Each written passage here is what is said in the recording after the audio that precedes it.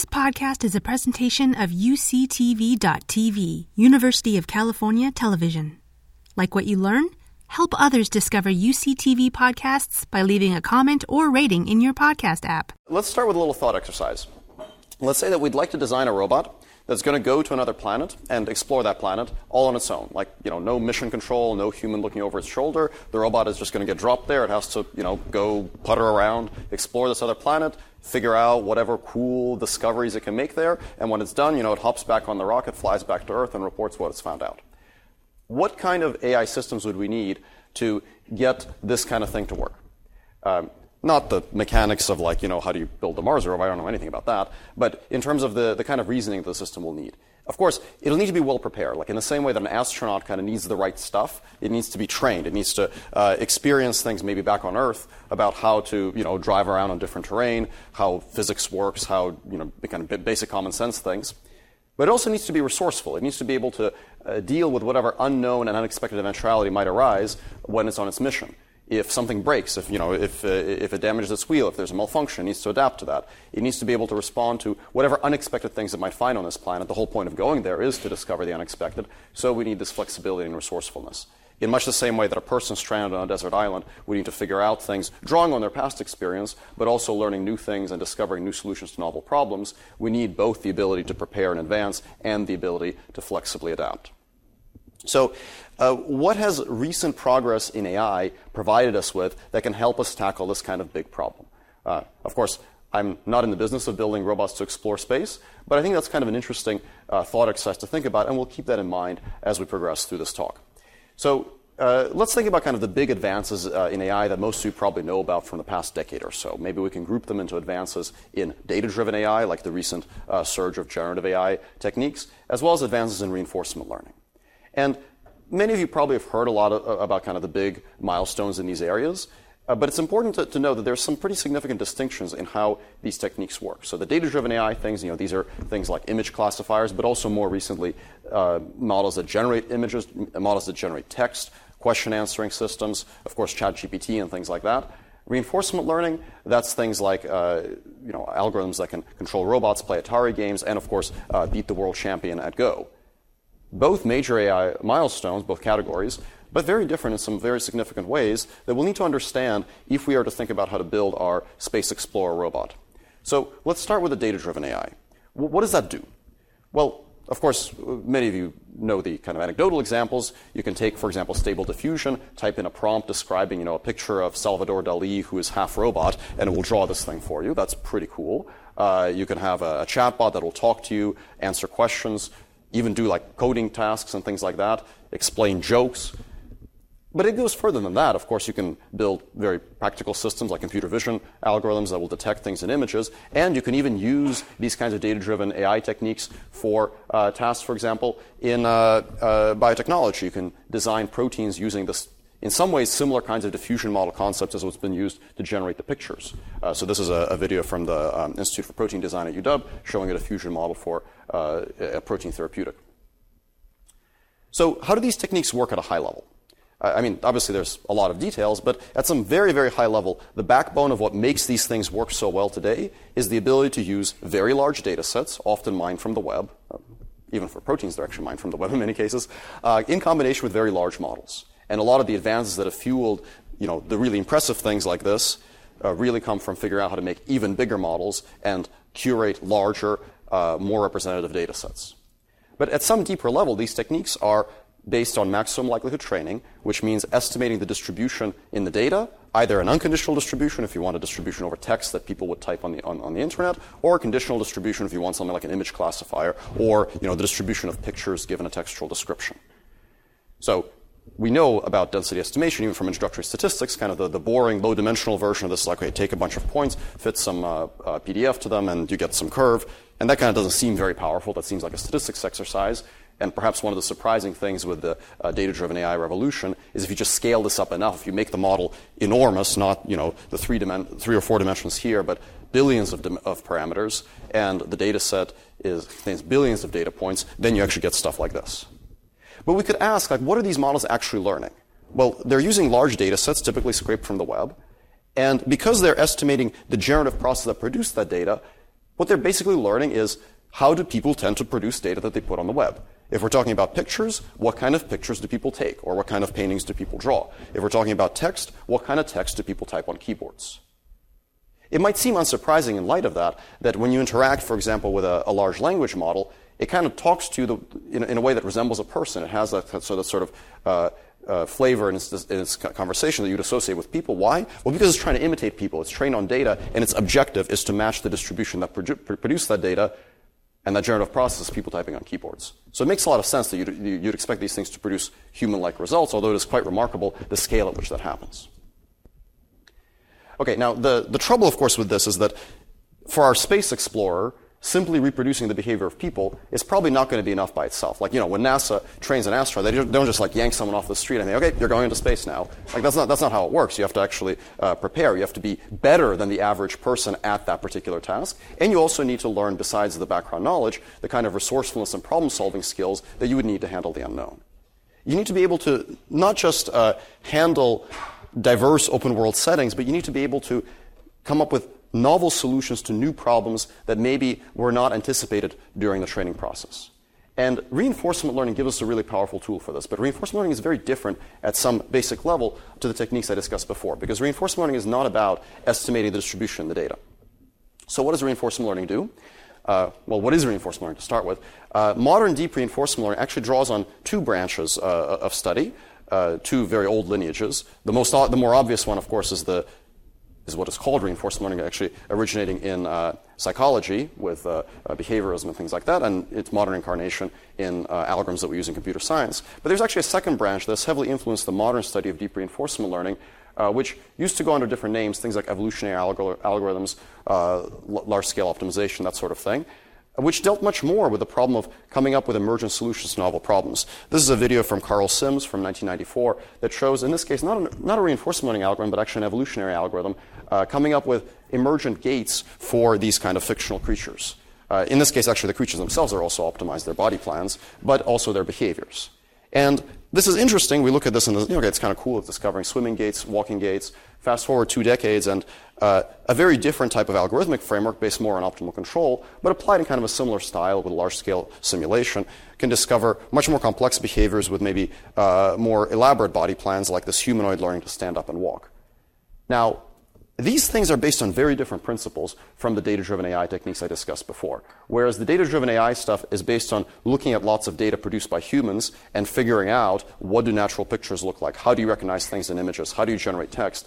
This is based on using optimization and simulation. This is all about discovering emergent behaviors with fairly concise high-level objectives like move forward, reach a destination, and so forth. So modern deep reinforcement learning really draws on both of these threads in the sense that the algorithmic foundations are very heavily inspired by the study of animal learning and human learning from psychology, but in combination with the large-scale optimization and simulation ideas that in some sense are derived from the stuff down here. And the basic recipe in deep reinforcement learning algorithms is, of course, that you have an agent. It interacts with its environment, uses that interaction to get a little bit of data, improve its behavior, throughout that experience, collect more experience with a new policy, and repeat. And this kind of recipe, when scaled up sufficiently, can solve some really difficult problems. And of course, one of the examples that most of you are probably familiar with is AlphaGo, which works essentially on this principle. Now, the remarkable thing about these kinds of systems is that they can actually discover solutions that are different from what humans would have done. They're not relying on getting lots of human examples. They're relying on learning through interaction with the system. One of the most vivid examples of this is in the second game in the championship match between Lee Sedol and AlphaGo, there was this move 37, which was a move that AlphaGo made that human commentators at the time didn't really understand. They were like, okay, this is kind of a weird move. Like, it seemed like it was playing really well, and now it suddenly did this weird thing. Turns out the move was actually really brilliant, and it allowed it to win the game, but it was not a move that expert human players would likely have made because it was so different from how people generally learn to play the game. Now, this is really impressive, and that is really impressive. But it's impressive for a very, very different reason. The language models, the image generations, they're impressive to us because they look like something a person might do. The solution here is impressive because no person would do it.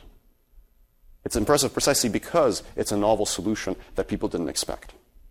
And our space explorer is going to need to do both of these things. It's going to need to handle diverse real-world situations with the common sense that people bring to the table from their prior knowledge, but also with the ability to come up with these novel solutions when necessary. Okay, now, why is reinforcement learning alone not good enough? Like, it kind of seems like, okay, space exploration, robot going to another planet, everything sort of suggests it's really a control problem, a decision-making problem. Reinforcement learning might be the ideal tool for that. Well, the trouble with reinforcement learning is that the way that classical online RL is used to solve these large-scale problems makes it actually quite tricky to apply to complex real-world environments. Reinforcement learning, as I mentioned before, involves an agent interacting with the world, collecting a little bit of experience, improving its policy, collecting more experience, and repeating this many, many times. And this works really well, for example, in Atari games, where you can interact with a simulator a lot, with the game of Go, where you can play billions of Go games. It even works for robotic tasks and controlled environments, where you can have the robot repeatedly interact with the same kind of scenario. But in the real world, there's a lot more complexity and diversity. The real world has physics, objects, wide open world environments, other agents, and so on. And there's a really big gap between the kinds of domains where classical reinforcement learning methods have been successful in the real world.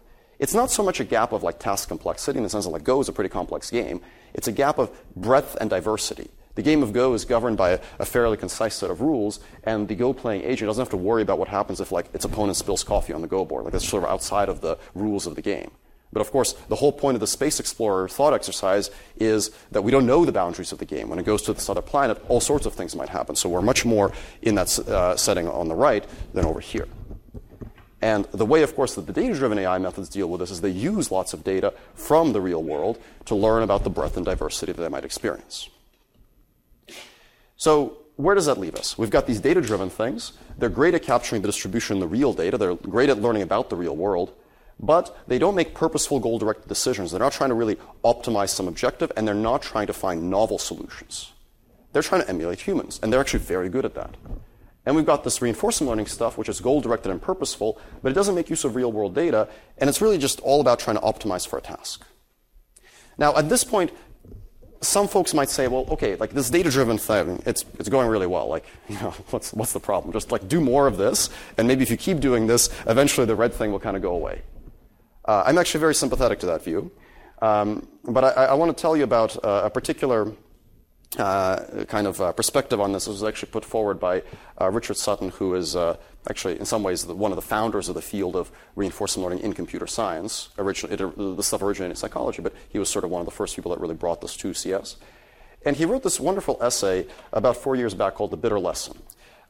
Many people took this essay to mean like we should do the data-driven stuff and basically nothing else.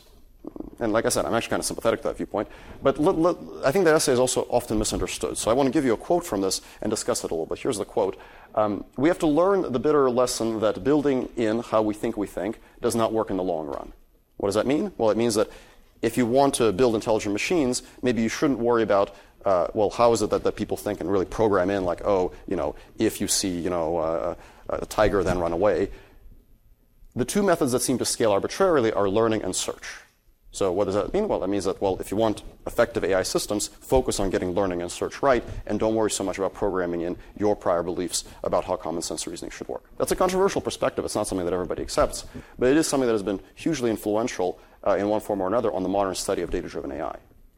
So some people take this to mean like, okay, that means that you just need to shovel more data into the GPU, right? Like, you know, get out your shovel, find a big pile of data, and start getting it in there. The more data, the better. The bigger the model, the better, and eventually all problems will be solved. Not a crazy perspective if you think about the success of large language models especially. But if we look at this essay a little more carefully, notice that there's two things here, learning and search. So there's two of those things that they're there for a reason, and they both matter. So learning, okay, we kind of know what that means, right? Use data to extract patterns. That's the good stuff. But what's this search thing all about? Well, Richard Sutton is a reinforcement learning researcher, and he used the word search in a very particular technical sense. Roughly speaking, search here means some kind of optimization procedure that you run where the more you optimize, the better you get at something. So search doesn't necessarily here mean like, you know, A-star search, although that could be one form of search. But roughly speaking, it means using some kind of computation to extract inferences. And there's a big difference between learning and search here, because learning is about looking at stuff in the world and extracting patterns from it. So learning is really about looking at what's really out there in the world. Search is about analyzing what you found, typically through some sort of optimization process. So typically this would be some sort of iterative process that uses computation to make better, more rational decisions. And that could be search, as we learn about in introductory AI, like A-star search, or it could be optimal control, or it could be, of course, reinforcement learning. And I think we really do need both of those things, especially to build our Space Explorer robot. So learning would allow us to understand the world, get that common sense, that prior, and then search would allow us, would leverage that understanding for emergence, for coming up with novel, more effective solutions than the ones that we've seen, in the data on the web. So data without optimization doesn't allow us to solve new problems in new ways. Optimization without data is hard to apply to the real world outside of simulators. So we really need to figure out how to get both of those things. So can reinforcement learning, can these algorithms that do this optimization stuff, use data and optimization together? And that's really what this talk is about. The trouble is, out of the gate, reinforcement learning is actually two different things. And we're going to have to disentangle those things to get this right. Reinforcement learning gives us a framework for learning-based decision-making. And we like that because we want to do both learning and search. We want learning and decision-making. So it allows us to go from simply predicting the kinds of outputs we've seen in the data, predict the Y's from the X's, to selecting actions based on states that are not necessarily the actions that match the data, but that lead to the outcomes that we want in a sequential process. So that's good. We want that. But reinforcement learning is also a framework, fundamentally, for active online learning for control. That's the picture from, actually, Richard Sutton's textbook. That's the picture from my slide. They mean the same thing. Iteratively interact with the world, collect some data, throw that data in the garbage when you're done, collect some more data, and repeat. And that's very hard to do at scale. If you want to generalize to the real world with data sets the size of like ImageNet, well, you're collecting ImageNet-sized data sets every iteration for thousands of iterations. Very hard to make that scalable.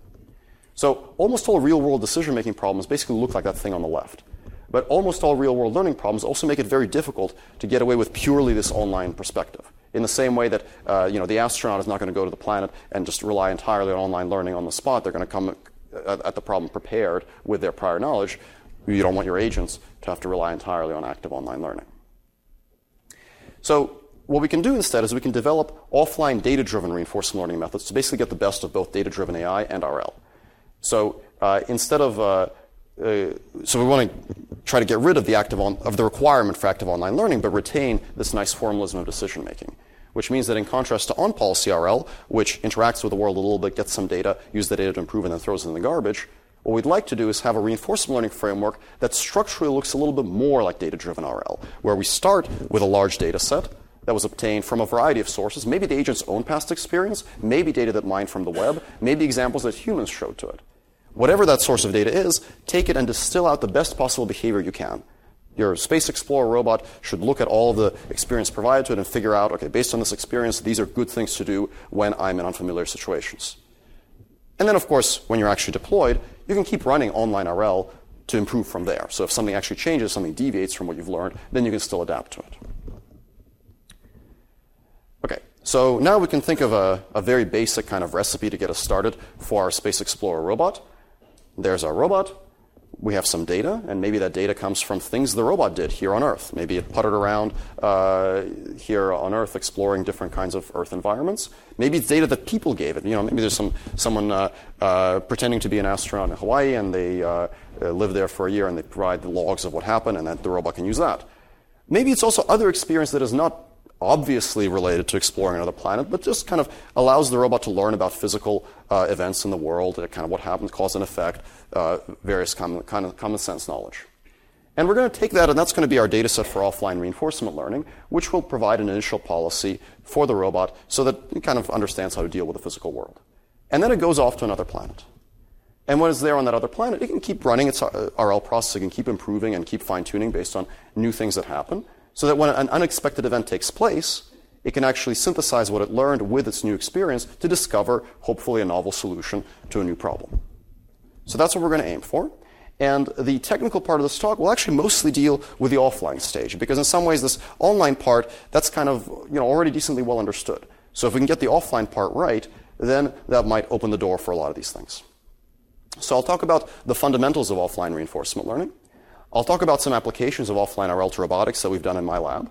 I'll talk about recent work we've done for offline RL for large language models for human interaction.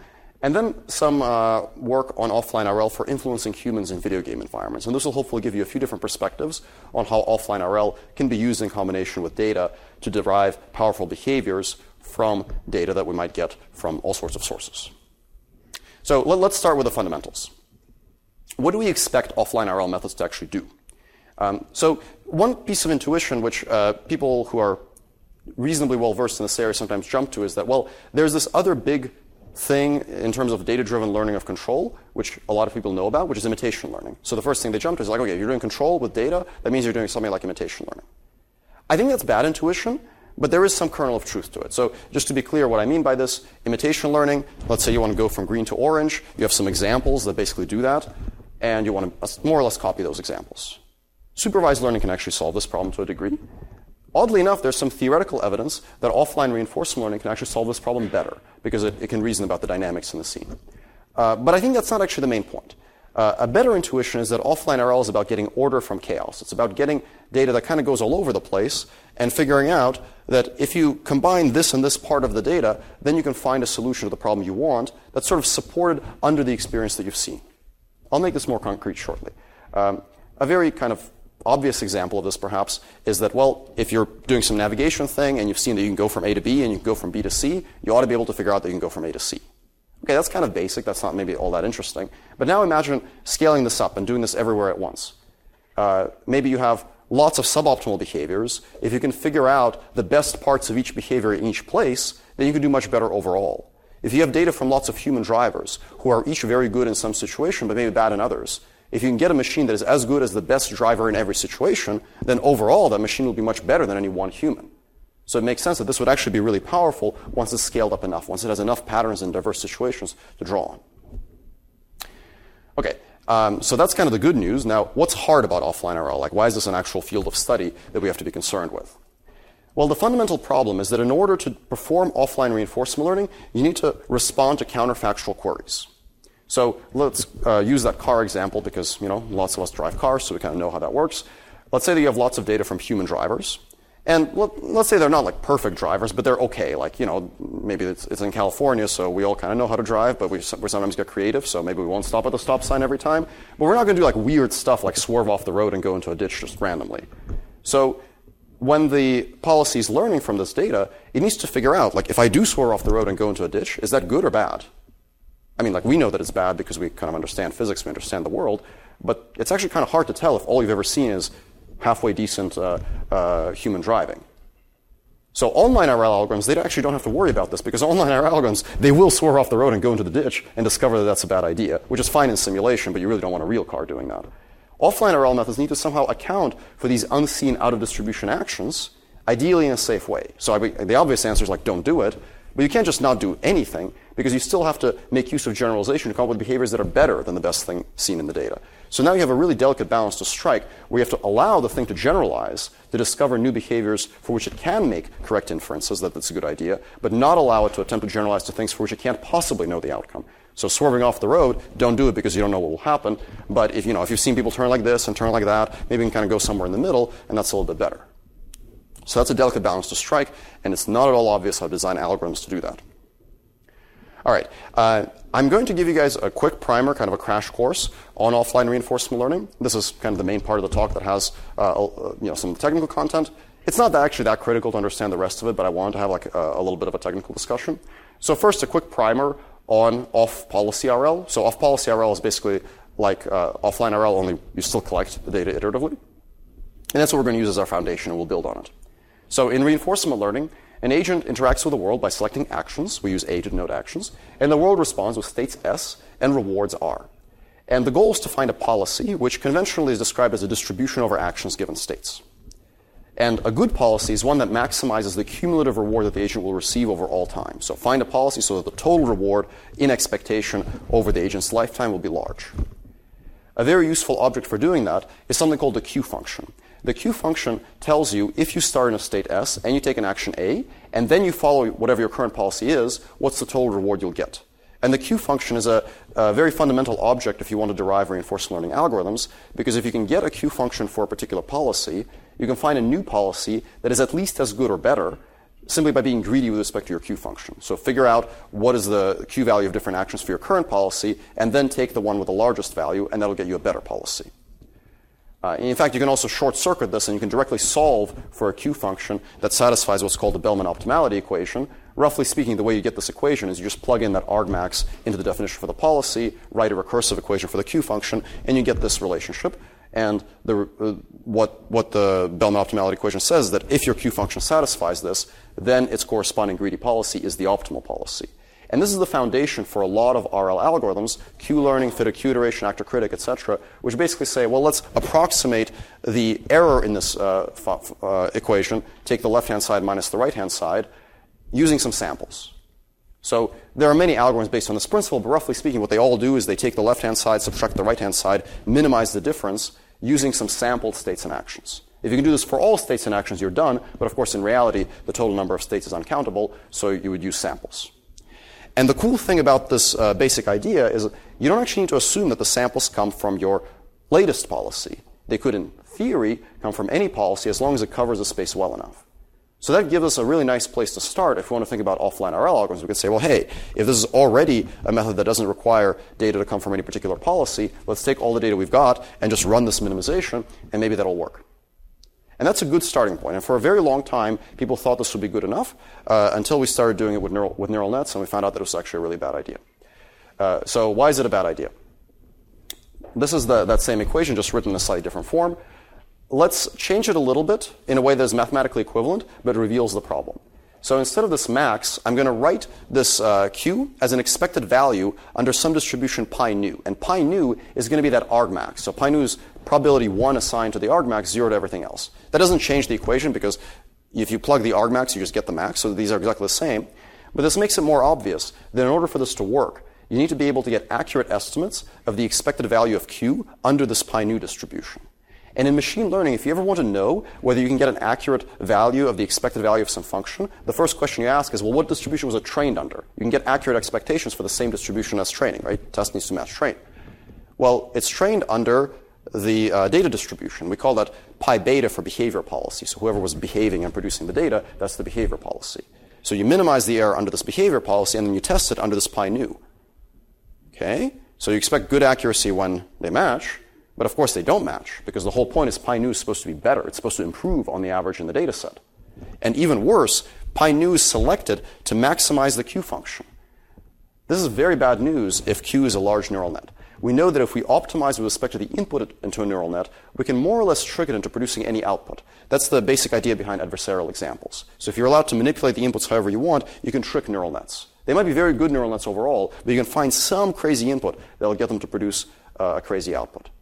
And we actually see this in practice when we actually run these naive algorithms. We see massive overestimation where we end up with Q functions that have values that are much larger than the true Q values because of these adversarial examples. So I won't talk about the numerical experiment here, but roughly speaking, you get very, very large overestimation. Okay, so there are many offline RL algorithms that try to address this problem in various ways. And I'll summarize just one method for you guys, because that's what we're going to build on for the experiments I'm going to describe next, but keep in mind there are other solutions as well. But this one is like a fairly simple solution. So the idea is this. If this green curve is your target values and the blue curve is your fit, it's a pretty good fit. The problem is that in the place where it overestimates the most, that's exactly what the max is going to pick up on. So what we're going to do is actually pretty simple, kind of inspired by adversarial training. We're going to find these overestimated points, and we're going to try to push them down. It's a very simple modification to the classic algorithm. So this objective, that's that Bellman error minimization from before, exactly the same as regular Q-learning. And the change is this term up above, which finds a distribution mu that has large Q values and then minimizes those Q values. So push down on the big Q values. Very simple idea. And if you do that, you can correct these defects. There's a little bit more detail that you need to get this right in terms of a practical algorithm, but that's basically the core idea. And this is called conservative Q-learning. It works in practice. It also works in theory. You can actually prove that if you do this right, you can avoid this overestimation problem, which means that you'll actually get a working offline RL method. I'll talk about one example application of this method, but then before getting into all the robotics stuff. So this kind of illustrates also some of this like pre-training, fine-tuning ideas that I discussed from before. Atari games. Okay, not the same as space exploration, although there are some Atari games that involve going into space in a very rudimentary way. We're going to take 40 Atari games. So you can imagine this is like the prior knowledge that our space explorer has here on Earth. They got to play 40 Atari games. Not maybe the ideal NASA training program, but okay. And we're going to train a Q function with offline reinforcement learning on all 40 of those Atari games. And the data from those Atari games is not optimal data. The data is essentially just, it's actually like the first chunk of an RL run, so you can think of this as a kind of very mediocre human tapping on keyboards trying to play the game. So it's better than random, but a lot worse than optimal. And we get a pretty good policy for playing these 4 Atari games. This is a comparison to other methods. So the green curve here is decision transformers, if you guys know about that. The pink one, that's the final version of this CQL-based method. And it's an 80 million parameter ResNet, and it does pretty well. So the dotted line is what the average in the data set is, and you can see that it's doing quite a bit better than the average in the data set. But, of course, that's not the most interesting thing. The most interesting thing is that now we can train this Q function on lots of Atari games. Can we, send it to another planet and get it to actually leverage that knowledge in some meaningful way? So to do that, we're going to give it a new game and fine-tune from the initialization we got from those 40 Atari games. And we're going to do 2 fine-tuning experiments. This one fine-tunes on offline data for the new game. So you can imagine someone kind of taps on a keyboard in some arbitrary way, gets some mediocre data for a new game, use the initialization from those 40 games, and fine-tune. So here, the pink bar, again, is the method that was pre-trained on all those 40 games. And maybe a reasonable comparison is the orange bar, which is the same exact model, but trained from scratch on that game. So basically, the difference between the pink bar and the orange bar is the pink bar is our Space Explorer was trained on Earth with lots of Earth data. The orange bar, it had to learn from scratch on this alien planet. So clearly there's something pretty good happening here, in some cases much better. Appropriately enough, Space Invaders does pretty well. You can also do online fine-tuning, right? So you can actually throw it into this new game and actually have it learn by interacting on its own. And there it does pretty well, too. In some cases, like Freeway and Breakout, of course, this is a time-limited test, so it has a fixed number of interactions. The pre-trained model is essentially infinitely better than the model that learns from scratch, because the model that learns from scratch is unable to get a non-zero score in that time. Now, people have used offline RL, and in particular conservative Q-learning, for all sorts of things. I'll talk about some of them here, including robotics and dialogue systems. Folks have used this for things like optimizing click-through rates for mobile notifications. So LinkedIn used it to basically determine a policy for which notifications to push to your phone to avoid extraneous notifications. It's been used in e-commerce and other applications. So this is like a pretty good fit for the kinds of decision-making problems where you can get data, let's say, from customers and things like that. And that's a very practical side of this. But I don't do necessarily very practical things, so I'm going to tell you guys about robots and things like that are maybe a little further out. So let's talk about how we could start applying offline reinforcement learning to robotics problems. Now, the first thing we need, of course, is we need a data set. Maybe in some distant future, we'll be able to train our robots using data that we scrape from the web, and we're actually working on that right now. But for the time being, let's talk about getting robot data to train our robots. So we want some kind of data set so that when you unpack your robot in your lab, just like the Space Explorer on an alien planet, there's some kind of pre-training data available to that robot so that out of the box it actually has some basic capability. So a big data set of past interactions, maybe from other tasks and other environments, that can prepare it with some body of common sense to tackle new problems that you might want it to address. So you want to kind of bridge this generalization gap between the small amount of data you might have in your new setting and the large amount of data from other environments and other tasks that might get it started. So we collected what we call the bridge data set, which is meant to kind of provide a prototype for how this might work. It's intentionally collected in many settings and for many different tasks, although with the same kind of low-cost robot. This slide is actually out of date. We actually recently released an update, so we're up to 33,000 demonstrations. It turns out that Berkeley students are really good at collecting demonstrations, so the data set is growing very rapidly in 21 different environments now with over 100 tasks. So this is actually outdated, and we're hoping to get it up to 60,000 by the end of the year. And it's really designed to be reusable by other researchers in new domains and for new tasks. And that's what we're going to examine in the experiment. So we're going to pre-train on this bridge data set, and then we're going to try to see, can the robot initialized with offline RL acquire new tasks efficiently? So we call this method pre-training for robots, or PTR, and it's basically conservative Q-learning applied to this bridge data kind of setting. The basic version is actually very simple. We're going to take all the tasks in the bridge data set, and we're going to, just like with the Atari example, we'll train one giant network to do all the tasks. We don't necessarily actually care that much about how well it does all those tasks. We want it to provide a good initialization. So the tasks are just denoted with a one-hot vector that's fed into the Q function. and then we'll reserve the last position in that one hot vector to be the new task that we're going to fine-tune to. So the last position, that's the alien planet. So we train this on bridge data, and then we take some new task, and we're going to take, in this case, 10 to 20 trials for that new task. Maybe it's like put corn in bowl. It's not a completely unfamiliar task. The task is structurally similar to what the robot has seen, but it has maybe different objects or a slightly different motion or some other different constraint, or maybe it's in a new environment. And then we'll fine-tune on this new task. The way that we found to work best is we actually, for every batch, we take some fraction of the batch from the bridge data so that we don't forget, and some other fraction from the new task. And that's how we do our fine-tuning with the same exact RL algorithm as the pre-training. And that actually works decently well, so we can learn to put a cucumber in a new pot in a new kitchen using this model pre-trained on bridge data.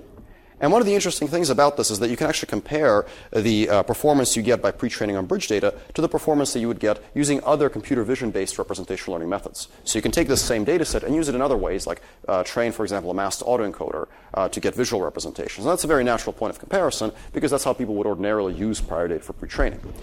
So the relevant columns to pay attention to here, this is the success rate for PTR on the downstream task. And these two columns, R3M and MAE, these are kind of more computer vision-based representational learning methods that use the same data, but just to extract visual representations. And you can see that these things don't end up doing so well, especially on the harder task, the bottom two. So that suggests that really doing this offline RL pre-training is pulling out more than just visual representations. It's pulling out something that allows the robot to more effectively master this new task. Does your training have a visual representation or not? So for the RL example, the model is ResNet 36, and it's just trained end-to-end to perform the task. So the visual representations are extracted as a byproduct of the RL process. And actually on that topic, ResNet 34. On that topic, this is the scaling laws. You have to have a scaling laws curve in any such paper. As the size of the pre-training of the model in pre-training gets bigger, the performance on the downstream tasks also improves. So that means that there's something kind of good going on, kind of what we expect from large-scale data-driven methods. So the point here is that this is actually bringing in some of that scaling benefit that we see in data-driven AI and combining it with the reinforcement learning methodology. Okay. That's for robotic manipulation. We've done kind of similar things for navigation tasks. I'll go through this pretty briefly, but in navigation, you can do cool things like you can say, well, can you create a data set and model that can generalize in zero shot to entirely new robots? Navigation is a pretty structured problem, so you can sort of imagine that the way you drive a car and the way you drive a small-scale ground robot might be kind of similar. So the setup is that we're going to have actually goal condition policies, so we're going to indicate the destination with an image of the destination. And then we'll collect the data set from all sorts of different ground robots, from large-scale ATVs to little kind of small-scale RC cars, and then try to see if we can generalize it to new robots. And it turns out that actually works. So you can actually get generalization not just across tasks here, but actually across platforms. So the drone here, now the drone is pretending to be a car. The altitude is just fixed. But other than that, other than the drone pretending to be a car, it actually does generalize in zero shot to the drone from pre-training on a variety of other kinds of mobile robots. So that's pretty cool. And then we can also do this online fine-tuning, the alien planet kind of scenario. So we can pre-train with offline RL on many different robots, and then we can do online fine-tuning on this little small-scale rally car to get it to drive around hallways. This is in Soda Hall, I believe. Some of you might have seen this experiment or might have been annoyed by it if it hit you in the hallway. But the good thing is that you won't be annoyed for long, because with offline RL pre-training, the online stage actually learns in about 10 to 20 minutes, which is actually in my opinion, actually pretty significant because this is learning from image pixels. So the initialization gives it a lot to go off of. Ordinarily, an experiment like this from image pixels would take hours, but with the appropriate pre-training, it takes tens of minutes. This is an example route. This is actually in Berkeley Way West, and this is the training curve. So y-axis is lap time, x-axis total training time. And you can see that the lap time gets to this kind of optimal 40 seconds or so, in this case between 15 and 20 minutes in. And that's about comparable to what an OK human driver does with this car. The OK human driver, in this case, is the grad student doing the research. His driving is kind of about comparable to what the RL algorithm comes up with. Maybe one of you guys, if you're an expert at driving an RC car, could do better, but that's where we're at. All right, so what have we done, and what remains open? Well, we've shown that large quantities of robot data can give us initializations for downstream skills. Offline RL serves as a powerful framework for both pre-training and fine-tuning, and pre-training with offline RL versus kind of the traditional computer vision representation learning seems to really help. Now, there are some limitations. Of course, the skills that I showed are all fairly rudimentary. It's like put an object in a thing, drive around a building. And the data is still narrow, so there's a lot more to be done to go from this to our Space Explorer, but it kind of shows hints that maybe this could actually have some of those properties we want. All right, so I'll briefly touch on two other applications. I'll talk about offline RL for large language models, and then I'll conclude with a brief discussion of human influence. But the idea is going to be very similar. So if we want language models that can interact with humans, let's say that we have something much more interactive than just question answer. We want something that has more of a back and forth. Maybe we're doing like tech support. We can pull in the Ubuntu dialog corpus, for example, and try to train some kind of model that will not just answer questions, but will actually engage with the user, figure out what their problem is, and try to solve their tech support problem. So we'd like to have something that goes in that green box that produces a language model that can talk to a human, ask them questions, diagnose their issue, and then solve their issue. Just copying the humans will not necessarily lead to great performance because there's some good stuff in there, but okay, this is like some online chat room, so there's also stuff like this person says like, haha, sucker, or this is like, actually, this is not, you're not supposed to do this. This just tells you like, kill your process. It's like, okay, well, that's not going to fix your problem, but it's kind of a nice practical joke. So the data tells us a lot about how humans will respond and what kind of things work and what kind of things don't work, but simply copying the data won't lead to a good solution by itself. So the question is, how do we leverage the patterns in this data to then do better than the average humans in the data set? I'm running a little low on time, so I'll actually skip over some of this part, and I'll just tell you how it works. Okay, so here is the setup. We really want to make multi-turn dialogue a first-class citizen, so we're going to frame it as a reinforcement learning problem, where the observations are the things that the human says, and the actions are the things that you say. And the state, in that case, is the history, because it's a partially observed problem, so you really need to know the entire history of the dialogue to get your state. Fortunately, large language models are very good at keeping track of history, so that's not really a problem. And the reward is going to be based on the outcome of the dialogue. So this is not like learning from human preferences, where we want to produce outcomes that human raters prefer. The dialogue actually has a purpose. This is a benchmark problem where the purpose is to guess which picture the answer has in mind. It's like a game of 20 questions. In the tech support, the purpose might be to actually like solve the tech support problem. So instead of learning from human preferences, we're learning from dialogue outcomes. And instead of having a single episode be the utterance that you produce, just the answer, the episode is an entire back and forth. It's a whole dialogue. And crucially, you don't control what the human says, so you have to deal with the uncertainty and the dynamics involved in this multi-turn dialogue. Okay. So I'll skip over this part, and I'll just describe the method to you. So we're going to do this with offline RL, and the method is going to be basically an adaptation of exactly the same technique that we used for robotics to large language models. So it's going to be basically a variant of Q-learning with the same kind of conservatism penalty. And it turns out that it's actually very convenient to instantiate this with a language model if you treat every single token as an action. So instead of treating the entire answer as an action, we'll actually do something seemingly strange and treat every token as an action, because that actually makes the method simpler. So let's say that we're producing our utterance, and we're over here on the word facing. I'm going to pretend like words are tokens. I know they're not, but this will just make it a little easier to visualize. So we're at the word they, we're producing the word facing. A regular language model would just assign a probability to every next token. We're going to assign a Q value to every next token. But the structure of the model will be exactly the same. There will be a number for every token. It's just that now the number means something else. Instead of denoting the probability of that token in the data distribution, it will denote the Q value for accomplishing the desired task. And the loss is a little different, because the loss now requires plugging in the next token, computing that target value, taking the max, that's the max over here, adding the reward, which will be 0 until you get to the end of the conversation, and then setting that as the target. So it's a different loss function that actually depends on the next token, but structurally it's actually a very similar kind of structure to supervised learning, just a different number. And in fact, it's actually illustrative, I think, to compare these. In a language model, you predict the probability of the next token given the previous tokens. In this setup, you predict the probability of success given the new token you're selecting and all the previous tokens. So it's still a probability, it's just normalized in a different way and means something different. That's kind of cool that we still have this token-by-token decoding, we still have a token-by-token loss, but we have a goal-directed learning procedure. Okay.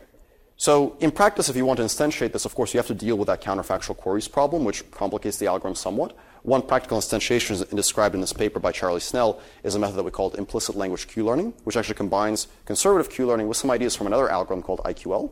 I won't go through this in detail, but it basically has that Bellman error loss in combination with some corrections for the offline part.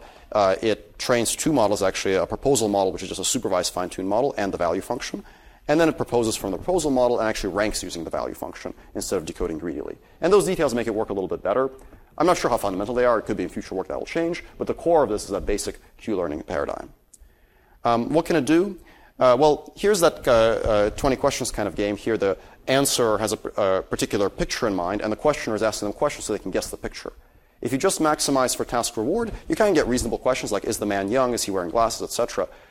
You can actually take the same exact data and you can change the reward, and the reward here will depend on the behavior of the answer. You can say, well, I don't want to ask the sort of questions that will lead to uninformative yes or no answers. And the questioner actually understands what that means and starts asking, like, is the person male or female? What is the person wearing, etc. Now, the delicate thing here is that the reward depends on the behavior of the answer. You don't control them. You just control your questions. And you can assign a more detailed penalty that also penalizes uninformative answers, and that also leads to like kind of quantitative questions and things like that. Okay, so the takeaways here: offline RL can learn from humans interacting with other humans. It can be used to train large language models to achieve goals. The evaluations so far are at a smaller scale, so these kind of 20 questions type of tasks, they're really kind of toy evaluation tasks. The big benefit, I think, will come from leveraging more subtle patterns at larger scale. It remains to be seen how well that works, but I think it's a really promising direction. So since I'm about out of time, what I'll actually do is I'll skip this next section, and I'll make some concluding remarks, and then we can go to the Q&A. But if you're interested in this will be in the slides. You can also do nonverbal human influence.